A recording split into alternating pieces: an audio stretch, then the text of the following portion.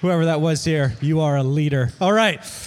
We are in a series called Head Games, which is maybe some of the reason why you guys are here for some of you.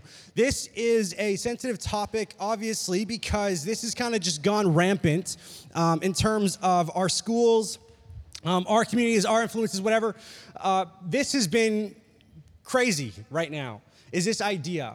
And so we have to tackle this as the church, as a community together. We have to be able to tackle this idea. How does Jesus work with this concept? That's what we have to talk about.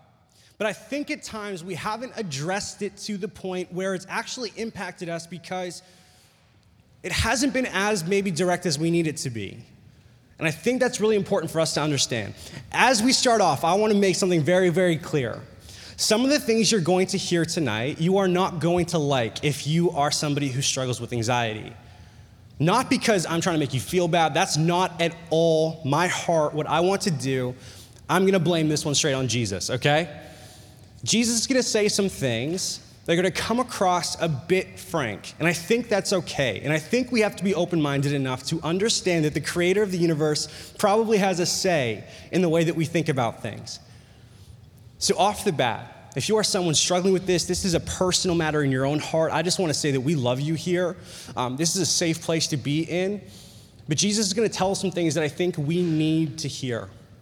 So if you have a Bible, please turn in your Bible to Matthew chapter 6. We're going to go from verses 25 to 33. We're going to read a big chunk. So if you missed out on your Bible reading today, this counts. And we'll read this for you. And we want to just make it sure that you are really listening to what Jesus has to say to us, because I think it's very, very important. This is what it says, Matthew chapter 6, verse 25. Therefore, this is Jesus speaking, Sermon on the Mount. Therefore, I tell you, do not be anxious about your life, what you will eat or what you will drink, nor about your body, what you will put on. Is not life more than food, and the body more than clothing? Look at the birds of the air. They neither sow nor reap nor gather into barns, and yet your heavenly Father feeds them. Are you not of more value than they? And which of you, by being anxious, can add a single hour to his span of life? And why are you anxious about clothing? Consider the lilies of the field, how they grow. They neither toil nor spin. Yet I tell you, even Solomon, the great king of the Old Testament, who had everything, look at what Jesus says about him. Even Solomon, in all his glory, was not arrayed like one of these, like a little lily. But if God so clothes the grass of the field, which today is alive and tomorrow is thrown into the oven, will he not much more clothe you, O you of little faith?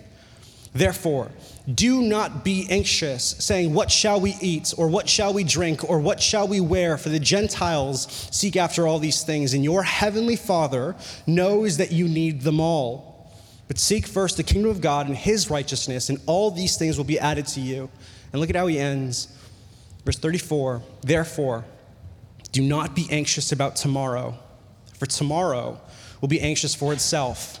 Sufficient for the day is its own trouble. Let me pray. Father, thank you so much for what you're doing in this place, that you would allow us to tackle such a topic that you could be the solution to. That you would allow us to just open our minds and see how you influence this very situation in our hearts and our lives, and allow us to just be just so excited about what you can do, the hope and trust that we have in you, that you would make something great out of something that hurts so much. So Father, we thank you, we love you, just want to pray. Amen. If you guys haven't heard my story with my wife, it's kind of a crazy one. We met when I was 14 and she was 15. Yes, I know, she's a year older. Cougar. So anyway, we met when we were younger, and I immediately was like, oh my gosh, you know what I mean? Like, I need to wife her. And it happened. The ship has sailed. So anyways, we met when we were 14, and as we were going through high school, I did the dumbest thing we could possibly do. We would send each other, which is kind of foreshadowing, but we would send each other wedding proposal videos all the time. You know, those like really elaborate ones, like the crazy ones. So all of a sudden, like, we're just friends, sending each other wedding proposal videos. Okay. And so as we kind of, life kind of went on, 5-6 years later, what had happened is now, after a crazy story, we are in the position of getting married. And so I'm looking back at our whole life and going, man, I'm an idiot. Why would I send her all of these videos? Because now, in my mind, I have to one-up these videos, right?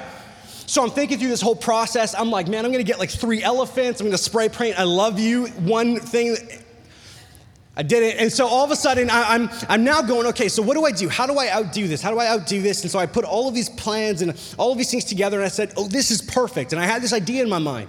She was living overseas in Dubai. She was a flight attendant. She was going all over the world. So in my mind, I said, I'm going to meet her at one of her destinations. And then it got even better because she was going to go to a location on her birthday. And then it got better because that place where she was going had a Disneyland. All right, so now the plot is thickened. Things are coming alive. I need to get some moolah. So at this point, I would go, Mom, come on. And she fessed it up. So all of a sudden, I got some moolah from my mom, and I booked a plane ticket, okay, alone. One person knew about this whole plane. So I got her to drive me to the airport, and I was on a flight to the great nation of Japan. I was going to Tokyo, right? The Harajuku girls. Anyway, so we were going. That was Gwen Stefani. None of you know that because you're like, anyways. Okay, so I go on the airplane, and I go to Japan. I go to the airport, and they have these wireless routers.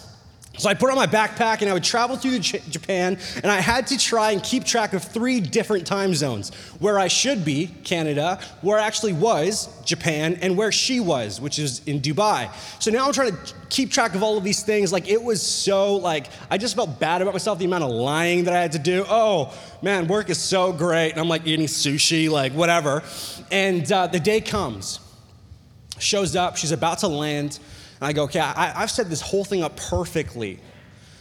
So I send her a message because in my mind, she has no Wi-Fi. As soon as she gets into Wi-Fi zone, the message will say delivered. This is my thought process.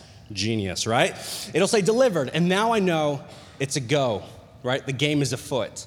So as I'm sitting there trying to kill the time as she comes in, I'm watching some YouTube, right? Some stupid videos. I'm laughing at some horses jumping. It's great. And so all of a sudden, I'm texting my friend Anna. And I'm texting Anna through this whole situation as it's going on. And the way that it used to work on your phones was you would text someone, and then you would go to a different application, and then the notification comes at the top. So I texted Leash, hey, how's it going? Went back to YouTube, Anna texts me. So I click on that notification, and instead of it going to Anna, it goes to Leash. So I have some pictures about how this all went on from her vantage point, okay? So the first one is me saying, I just screwed it all up. No. She responds back with, how? How? What happened? How? I thought I was texting you, and I texted her. She's not a Christian, so she went full blatant name of God. You know what I mean? Oh my goodness. What did you say? What was it? Does she know for sure? Michael, exclamation mark, okay? Next one. She hasn't seen it yet. It hasn't delivered yet. You had 2 minutes, cancel it, call it back. What did it say? I said, how? I don't know, I'll Google it. It said I'm only gonna go to the hotel when she contacts me. That's the message I sent her. I'm only gonna go to the hotel when she contacts me. Idiot, right? So now she sends me a screenshot of how to take the text message back. And I'm like, okay, this is full on stress mode. Next one. She goes, quickly, it's sent already, that's the problem. She decides to meme. Are you serious? Come on. She sends me back, everything is terrible with a meteor killing a dinosaur. Not the best place to do this, okay? So I said, where the heck is she? I was in a moment of frustration. I apologize for my language. I'm just kidding. Okay. She said, flight got canceled for sure. Obviously, this is the best friend ever. Not. Okay, next one. Nothing I can do. Right now, I'm in the dumps at this point, right? Oh, woe is me. She says, you should have said that was meant for your mom and that there was a cousin or something in town. I said, that sounds so bogus. She goes, not more bogus than what you said. And I said, all right, I did it. And then what, you did it now, send me a screenshot. And then I, in pure anger, said no. She said, you're exhausting, it delivered. Okay, that's good though. Next one. She decides to lighten me up by sending me a picture of myself and Leash with a manatee. So there's us. And how good of a selfie is that, right? Oh my gosh, it's us in a manatee. And then I respond back with the words mimicked from Jesus, and it is done, right? You get the reference? Okay, it's finished, it is finished, cross, he died. Okay, so anyways, that was that whole thing. You could put that down. So in that whole moment, I am freaking out. I've spent money, energy, time, all of this thought process to go and do this thing, and in an instant, I am freaking out because it's all going to crap. It's all over. And then all of a sudden, in an instant, pulled it all back. And instead of this being such a horrendous moment of my life, this was the greatest moment of my life. Where I sit there, I propose to my now wife, and then what did I do? What every great man would do. I took her to Disneyland. And then it kind of scared us when Mickey Mouse yelled at us in Japanese, but that's okay. But what is the point here? What does this have to do with anything that Jesus is saying? The point is, I was in a moment of absolute frustration, freaking out, worry, fear of what could happen. And as soon as that didn't happen, I was then okay. A lot of what happens with anxiety for us, fear, worry, problems, is it begins to be at a lot of times situational. As soon as the situation changes, the anxiety then flutters and goes away. This is why at the end of this text in verse 34, Jesus says this, "Therefore, do not be anxious about tomorrow, for tomorrow will be anxious for itself. Sufficient for the day is its own problem." He's saying, listen, the problem that you have today, you're not going to have tomorrow. The problem that you have tomorrow isn't going to be today. From that, I've always lived in the kind of way where I said, why should I worry about something that in 3 months I'm never even going to remember? And maybe that's important for us to understand too. That the way that Jesus explains this to us is, listen, today is its own problem. Stop worrying about the future. Stop trying to control those things because you can't. For some of us, the way that Jesus starts in this passage of Matthew 6, he has 4 words that are probably some of the most important things for us. This is what it says, Matthew 6:25. "Therefore, I tell you, do not be anxious." And he repeats it again later on in this passage. Do not be anxious. A couple weeks ago, Ruben came and spoke in Life in Distortion, and he said something about habitual sin, and he included anxiety within his list of sins. And I had so many people come up to me afterwards and ask me, was he telling the truth? Is anxiety a sin? Well, what is sin? Sin, in essence, is missing the mark. It's to go the opposite way of the standards of God. It's to go and disobey against what he has commanded us to do.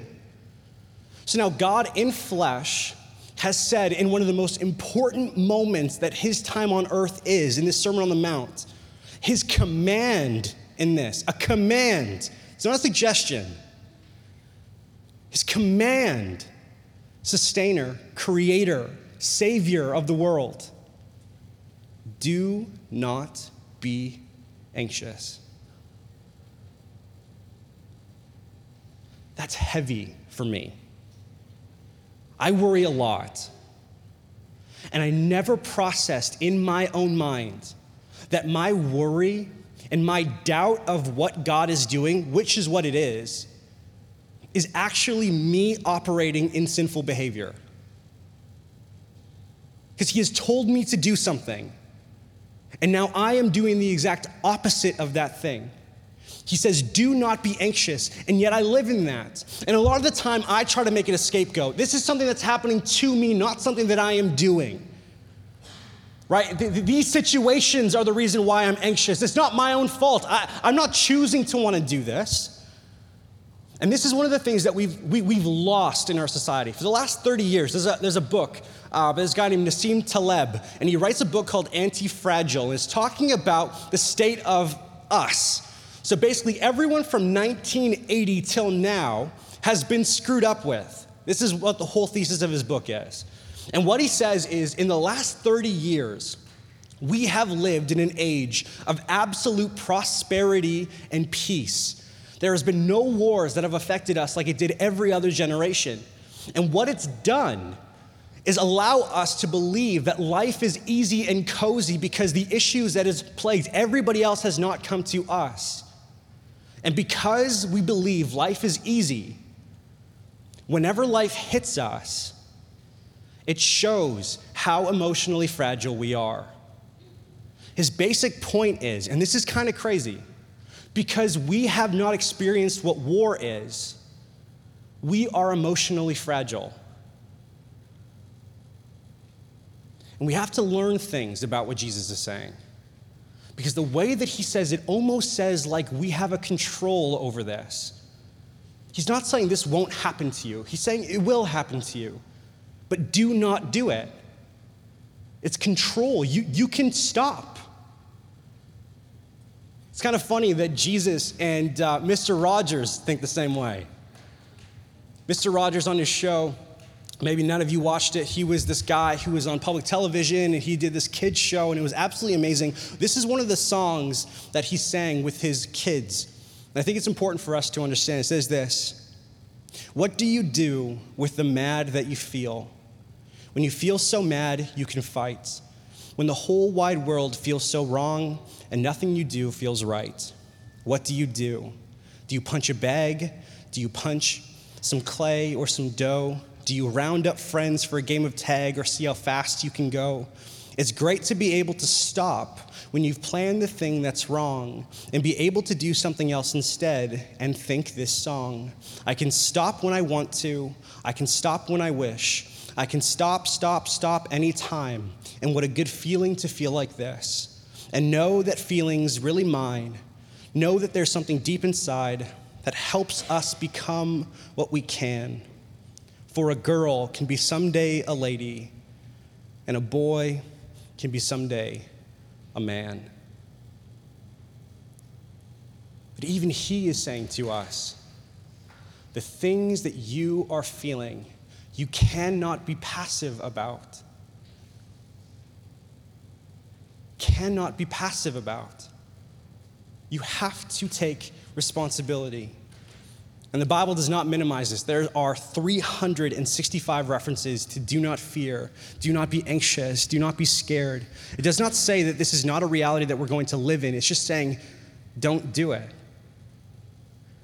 And it's difficult for us to understand. There's so many things to be anxious about. The two things that Jesus talks about in chapter 6 are this. Do not worry about what you will eat or what you will drink, nor about your body and what you will put on. The two things that he says that you are anxious of, or this audience is anxious of, are the things that they will eat and the things that they will have to put on, clothing. He's saying you are worrying about whether you're gonna have a meal tomorrow. Now, a lot of us don't have that problem, but that's kind of a big issue. It's kind of a big problem for you to worry about what you are going to eat. Now, some of you might feel so disconnected with that. We live in Surrey, where 1 in 5 individuals live under the poverty line, and this is everyday life for them. The 9-year-old who goes to school every single day and is made fun of because they don't have a lunch again. Mom is trying to get a job. Dad is fighting for his job back. They don't know what they're going to eat tomorrow. This is everyday life for people who live around us. And that's the severity to which Jesus is talking about. Don't be anxious about how intense that is, whether you're going to eat the next meal. And then he moves on and says, don't be anxious about what you're going to wear. Some of us get worried, we freak out, we get so anxious because we're going to a place and we don't feel like we're gonna dress up to the occasion. We stress, we worry about our makeup, about our clothing. Is this the right shirt? Are these the right pants? Are these the right shoes? And that's not even close to what he's talking about. Us, worry about what we will wear. They were worried and fearful of what do we even have. These, in my mind, are such legitimate things to be worrisome about, to be afraid of. Do I even have food? Do I even have clothes? And yet Jesus commands them over and over and over again. Do not be anxious. Do not be anxious. Look at how he responds. Is not life more than food, and the body more than clothes? Look at the birds of the air. They do not sow or reap or store away in barns, and yet your heavenly Father feeds them. Are you not much more valuable than they? Can any one of you, by worrying, add a single hour to your life? The thing that will define your choice with this issue is this. Are you going to look at your anxiety, your fear, your worry, and allow that to define your view of God? Or will you look at God and allow him, his nature, his character, his love, his mercy to define the way that you look at your fears? Right? We have heavy times of anxiety. We go, God, I thought you loved me. I thought you cared. I thought you wanted to be here for me. What is that in that moment? That's you looking at your anxiety and allowing that to define your view of God. But there's a different way of doing things. David in the Psalms, so even though I fear, I will trust in you. God, you are my strength. You are my refuge. You are my fortress. You are my shield. I will trust in your name. That's a whole different way of living life. Because he understands one really, really important thing. Listen, if the birds in the sky have food, if the grass is able to live on a daily basis because how much he sustains it, then we have to understand that the one thing we always have to look to is this idea that God is in control. He's in control. There's so many case studies all throughout the Bible that gives us this exact same thing. Let's go with one. Hopefully this doesn't confuse you a bit, but let me show you how in control God is. Leviticus 16 talks about this idea of the priest. And the priest's job is that they are to prepare the sacrifice for all of the people. So they get it ready, they go, and they go and do this thing. Then there's this interesting passage in Acts chapter 2 when it talks about Jesus going to the cross and him dying on the cross. And it's this passage that sometimes we look over, but it really says something kind of interesting for us. Acts 2, verse 23. This is what it says. This Jesus, delivered up according to the definite plan and foreknowledge of God, you crucified and killed by the hands of lawless men. He was delivered up according to the plan and knowledge of God.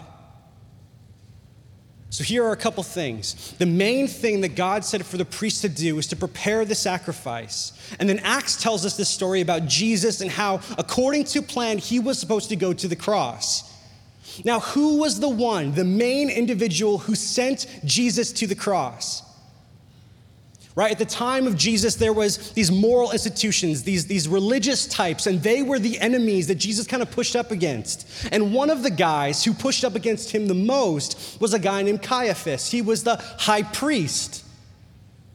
And he was so religious, he was so stuck to rules that everything Jesus wanted him to do, he pushed up against. No, you're dumb, you're wicked, you're not saying this right, you're not saying this correct, and he pushed up against Jesus the whole way through. The high priest's job is to prepare the sacrifice. God's plan was Jesus to go to the cross. And who was the one that sent Jesus to the cross? The high priest, who in essence, even when he didn't want to, did the very thing he was always called to do, which is what? Prepare the sacrifice. And who did he send to the cross? Jesus. And what did Jesus do? He became the ultimate sacrifice for every single one of us in this room. Why? because that's exactly what God planned to do. So you're telling me all of salvation history worked exactly the way that he has called it to go. And we're freaking out about exams. And we're freaking out about the pressure that people put on us to do better. Now we begin to see a little bit of how inconsistent this may be. That worry is not so much you doing something that you should be doing. It's you doing something that changes the way that you see God. Because either you worry because you don't believe that he's in control, or you worry because you're trying to live in a way that he does not exist. But there's something you need to do with this. There's a call for you, and it's this. 1 Peter chapter 5, verse 6, it says this. And Peter says, humble yourselves, therefore, under the mighty hand of God, so that at the proper time he may exalt you, casting all your anxieties on him, on Jesus, because he cares for you. Be sober-minded, be watchful. Your adversary, the devil, prowls around like a roaring lion, seeking someone to devour. What you are to do in fear and anxiety is to cast. It's to give up to God. Now, it's not just a simple prayer. Sometimes we pray to God, but really, as Augustine says, it's really just worrying in God's direction. And that kind of misses the point of what we want here.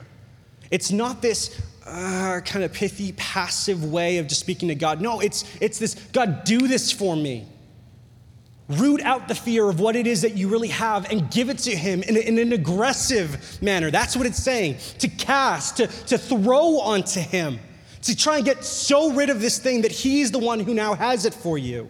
You don't have to carry it anymore. But how do you cast your anxieties? What does it say that you must do?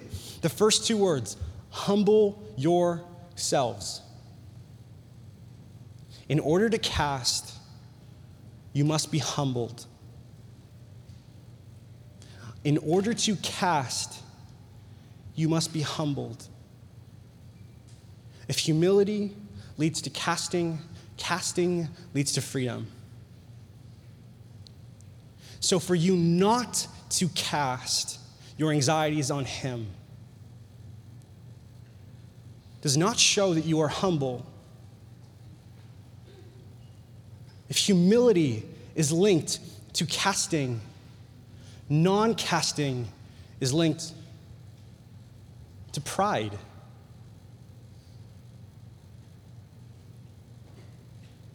It's pride. To worry is to take the office and the job of what only God is meant to take. The reason why I'm freaking out about tomorrow or next week or next year or about that thing that's looming in front of me is because I am not willing to give up control. Because I believe I can do it.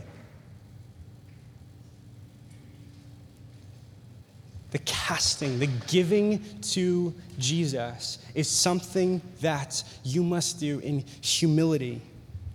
Not to worry in God's direction. It's to do something completely different. Look at the way that Paul expresses it in Philippians. Finally, brothers, whatever is true, whatever is noble, whatever is right, whatever is pure, whatever is lovely, whatever is admirable, if anything is excellent or praiseworthy, think about such things. Whatever you have learned or received or heard from me or seen in me, put it into practice, and the God of peace will be with you. The way that Paul expresses it is, man, I'm going to allow God, my view of who he is, the one who is in control, the God of peace, to define the things that I think about, to define the things that I worry about, to define the things that I am anxious about. It doesn't start with my fears. It starts with the way that I see God. It starts with the way that I see Jesus. I was watching Doctor Strange this week.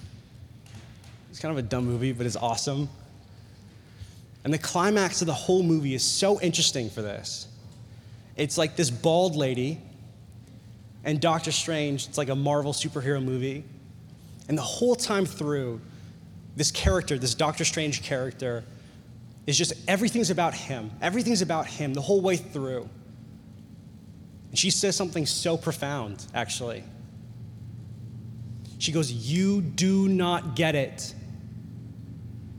She says, "Your fear and your arrogance do not allow you to understand it is not about you." It's a movie. And it just said the exact same thing that Peter said. Maybe the hard truth for us is not so much that God is not doing something for us, is that we are not doing something to him. That we cannot allow God to just come into our life. We can't just ask him to come in, to take this thing away when we're not willing to do something with it. The onus is not on him to relieve you of your anxiety. The onus is on you to cast your anxiety on him. It's a very different way of thinking about things. Because the problem of worry is that it means you do not understand the reality of life. The reality of worry is we do not get how this works. I'm in this included. I freak out about everything. This is so hard for me to be able to say. Because all it does is it's a mirror to me to go, man, I'm prideful. I try to have control. I'm anxious about the littlest of things all the time. I freak out, I worry, I'm scared all the time. And what this says to me is, listen, it's not about you. It's not about you. Your job is not to take it. Your job is to give it away. That to me sounds like freedom. And the way that Jesus goes, and he finishes off what he goes and says in chapter 6 of Matthew, he says this beautiful line again. "Look at the birds of the air. They do not sow or reap or store away in barns, and yet your heavenly Father feeds them. Are you not much more valuable than they? Can any one of you, by worrying, add a single hour to your life?" That when you understand who God is, you will understand he cares for you. He loves for you. If he's going to take care of the birds, how much more will he do for you as an individual? There's a famous kids song that goes around this passage, and I think it's really important because it actually hits the heart of the issue. This is what it says. "Said the robin to the sparrow, I should really like to know why these anxious human beings rush around and worry so. Said the sparrow to the robin, oh, I think that it must be that they have no heavenly Father, such cares for you and me." I listened to that, and it rocked me. That in my worry, that in my very own anxiety, all that it shows to the rest of all the people watching me is I do not depend and trust in the God that saved me. That's hard for me to accept.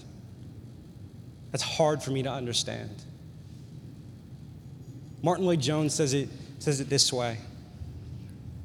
The result of worrying about the future is that you are crippling yourself in the present. You are lessening your efficiency in regards to today.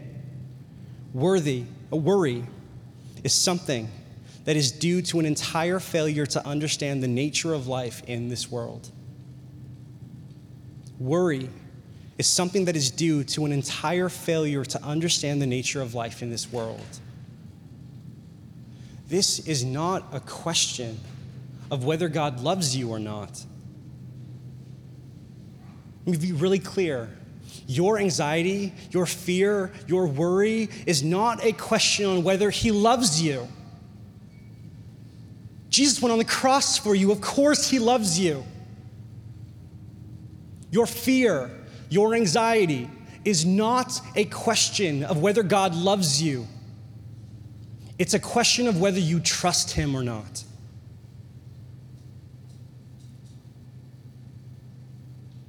At times, we like to play the victim. God, why are you doing this? God, why are you doing this? God, why are you doing this? And we never take the other seat to imagine God saying to us, why aren't you doing this? Why aren't you doing this? Why aren't you doing this? I don't want you to keep it anymore. I don't want you to carry that on your own. Why do you think I sent my son to die for you? The baggage is not for you to have. It is for me to receive. That's the premise of all of this. Let it go. Stop holding it for yourself. Because the very issue of the cross is we could not do what we need. That we need him. We need him to die. We need him to be resurrected. He needs to be the one that grants us the victory. That he takes our baggage. That's all that sin is. And in your time of worry, the opportunity that you have is to practice that very action. Jesus, just as you took my sin, just as you took my disobedience, so I want you to take my worry. And that's an everyday action. That you get to practice with love, with humility, and the people around you will look at you and go, man, there's something different about them. And that's exactly what Jesus' hope for us is. Because he lands the plane in Matthew 6 with that beautiful way of talking to us in just the way that he always does. Verse 34, therefore, do not be anxious about tomorrow, for tomorrow will be anxious for itself. Sufficient for the day is its own trouble. Don't sit here and worry about tomorrow. Today has enough trouble. In the words of Jesus, sustainer and creator of all things, his advice for you if you have anxiety, if you have a problem with worry and fear, is take it day by day. And that whole language should stir something in us about what it looks like to take something day by day. When the Israelites, when the people of God left Egypt and had absolutely nothing, who were they absolutely dependent on? God. And what did he do? He gave them manna. He gave them food day by day by day by day. And what you would do in that moment is you would think, okay, there's all of this food here. Let me stockpile some of this for the next couple days. And then the text tells us that no, because if you kept it for the next day, that food would go bad. And it's almost as if God's pressuring these people of God saying, no, depend on me every day. Every day. Every day. And then Jeremiah echoes the same thing where he says, God grants new mercies every single day.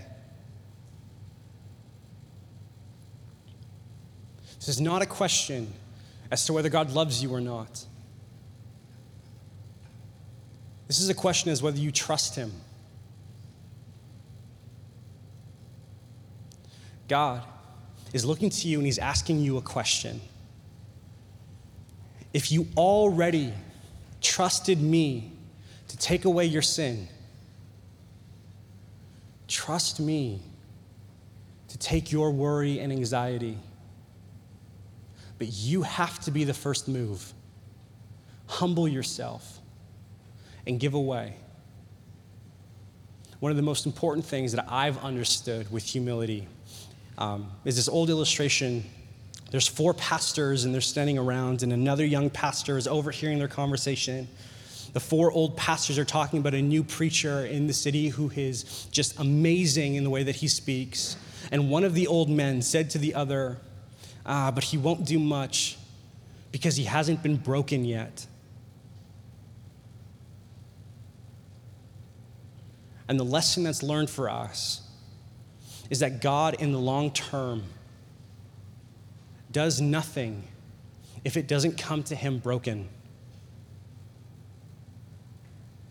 That your anxiety, that your worry, that your fear is not a permission slip for you to run the opposite direction, but it's an opportunity for you to show everyone around you how much you actually trust him.